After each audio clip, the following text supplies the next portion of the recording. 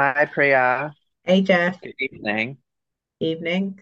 Hi. So we have made another knowledge video. This time it's on CLL, chronic lymphocytic leukemia. And the reason we picked this topic is because it's really common, especially in elderly patients. It is often incidentally found on a full blood count. You see a lymphocytosis, which is persistent, and you ask yourself, is it a clonal hematological malignancy? And the most common type is CLL. Um, CLL is the clonal proliferation of B lymphocytes, not T, B lymphocytes. Okay. So if you're asked in a scenario that you've got someone with an incidental lymphocytosis and you're suspecting CLL, there are a couple of tests we could do to confirm the diagnosis, and there are other blood tests that are essential um, in terms of helping our management, and I'm going to go through these with you. First of all, we need to do full blood count to look at not only the white cell count, but also a hemoglobin and platelet count as well, and neutrophils. Because if you have a huge burden in the bone marrow of B lymphocytes that are CLL cells, they may take over the bone marrow space and make you cytopenic in other lineages. Reticulocyte count is a very good reflective index to um, tell you how much of the hematopoiesis is being suppressed. In the case of a low reticulocyte count, you may think that the marrow is not functioning as well as they should be. Blood film is often very useful. One can actually make a morphological diagnosis of CLL cells. Um, they are again mature looking lymphocytes. Um, there may be plenty of them. And also, one of the features that you may notice is smear cells. Smear cells are cells that are smudged and burst, and you can't make the outline structure of a normal cell because the CLL cells are very fragile and can break when you make the blood film slide. Other features, there may be background hemolysis because CLL is known to cause a secondary complication of autoimmune hemolytic anemia. LDH tells you the proliferative um, index, so how quickly cells are being turned over. You always want to look at other organ function, including renal function, liver function, calcium may be high, and your clotting screen. Viral serology is very important. Before starting chemotherapy, we normally do HIV, hepatitis B and C as a baseline. Group N screen in case patient needs transfusion. DAT, as I've mentioned, because there's a risk of developing hemolytic anemia. Immunoglobulins can be suppressed in the case of CLL and render the patient more susceptible to infection. In terms of making a diagnosis, we often need to do a bone marrow biopsy.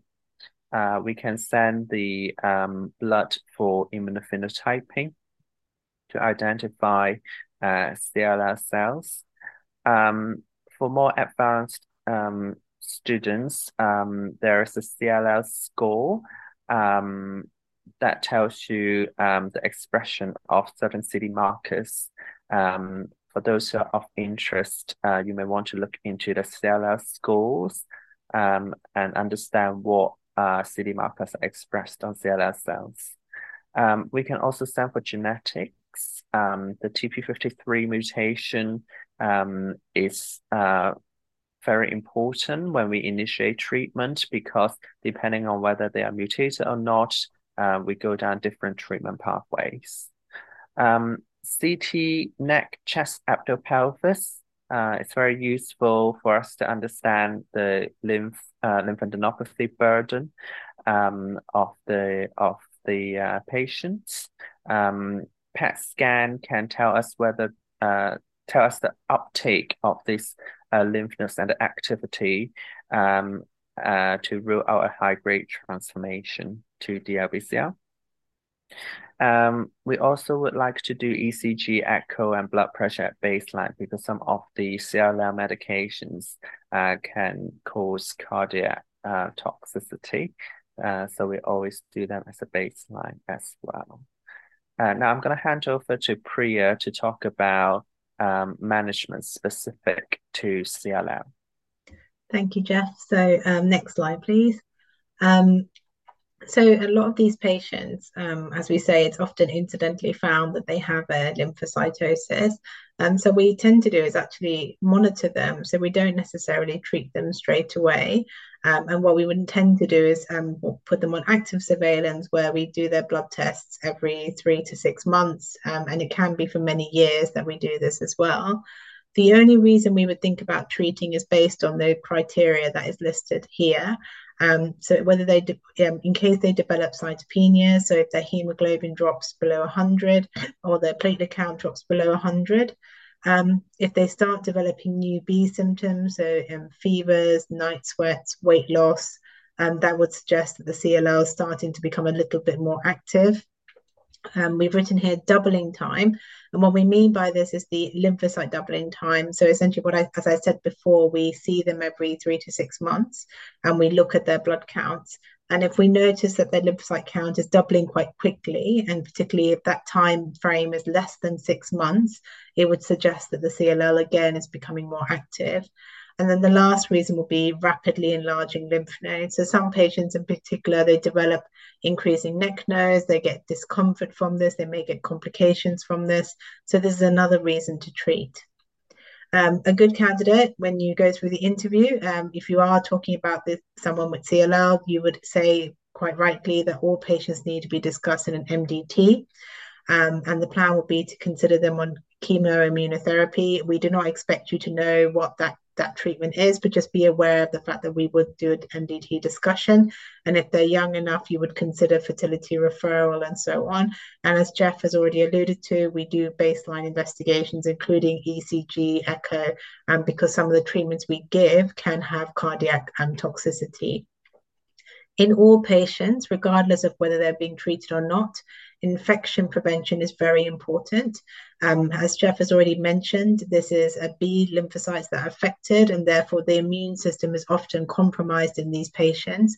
So it's really important that they stay up to date with their vaccination. So we encourage them to get annual influenza vaccine, that they get the pneumococcal vaccine as well, and they also are up to date with their COVID vaccinations. The other thing to note is they shouldn't really receive any live vaccines. So we always educate them and their GPs not to administer live vaccinations to them. This also includes the shingles vaccine. So if you want extra points, do highlight that as well. We mentioned earlier that we check their immunoglobulins, and the reason again for this is because their IgG antibody can be quite low. So in patients who have recurrent chest infections, what we can do is offer them replacement through IVIG. So we give them intravenous immunoglobulin every month to try and prevent these infections from occurring. The other thing is obviously the reason we monitor them quite closely and we examine them is there is a small risk of them transforming into a high-grade lymphoma, what we call Richter's transformation. So again, this is something you need to be aware of and to monitor in these patients as well. Next slide. So in terms of the interview, we've just listed here some of the emergency complications associated with this condition so that you're aware of this if you do encounter it. So first of all, autoimmune hemolytic anemia. So you may have remembered this from if you've watched our anemia video as well. The main thing is CLL is associated with these immune complications. So this autoimmune hemolytic anemia can be just a sudden drop in their hemoglobin with raised reticulocytes and raised LDH. The main treatment for this is actually not to treat the CLL, but actually to give steroids. And often this is more than sufficient. You could consider IVIG. Folic acid is really important as well. And then the last resort would be transfusion. And we tend to only transfuse if everything else is not working and the patient is compromised by the drop in hemoglobin. The next thing is ITP, or immune thrombocytopenic purpura. So this is again an isolated thrombocytopenia in someone with CLL. And again, the main treatment for this is steroids, IVIG. We can consider transfusing them if they have bleeding problems. But the other treatment is tranexamic acid, which we do tend to encourage people to use if they have any bleeding symptoms. I've also listed here obstructive complications. This is mainly from a very rapidly enlarging lymph node. So particularly be aware of someone who may have symptoms or signs of SVC obstruction. So this is something you might encounter in your interview. So it's important to say that you would liaise with your cardiothoracic colleagues or interventional radiologists, consider stenting for these patients, and you would try and reduce the tumor burden by giving them steroids as well. And then lastly, tumor lysis syndrome. CLL as such doesn't cause this, but if it transforms into a high-grade lymphoma, then this is something you do need to be aware of. You may have watched an educational video on this as well. The key thing in this syndrome is to give aggressive hydration and to cover with these medications, allopurinol or rasburicase.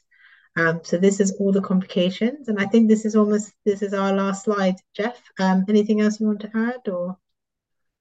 Yeah, no, thank you. Thank you. Just want to say that transfusion is not a contraindication in both autoimmune hemolytic anemia or Yeah, ITP. So if the patient needs transfusion, do give them. yeah, Obviously, in ITP, the platelet may not work. But still, if the patient is bleeding, do try transfusion. yeah, definitely. All right. Okay, thank you. Thank you very much.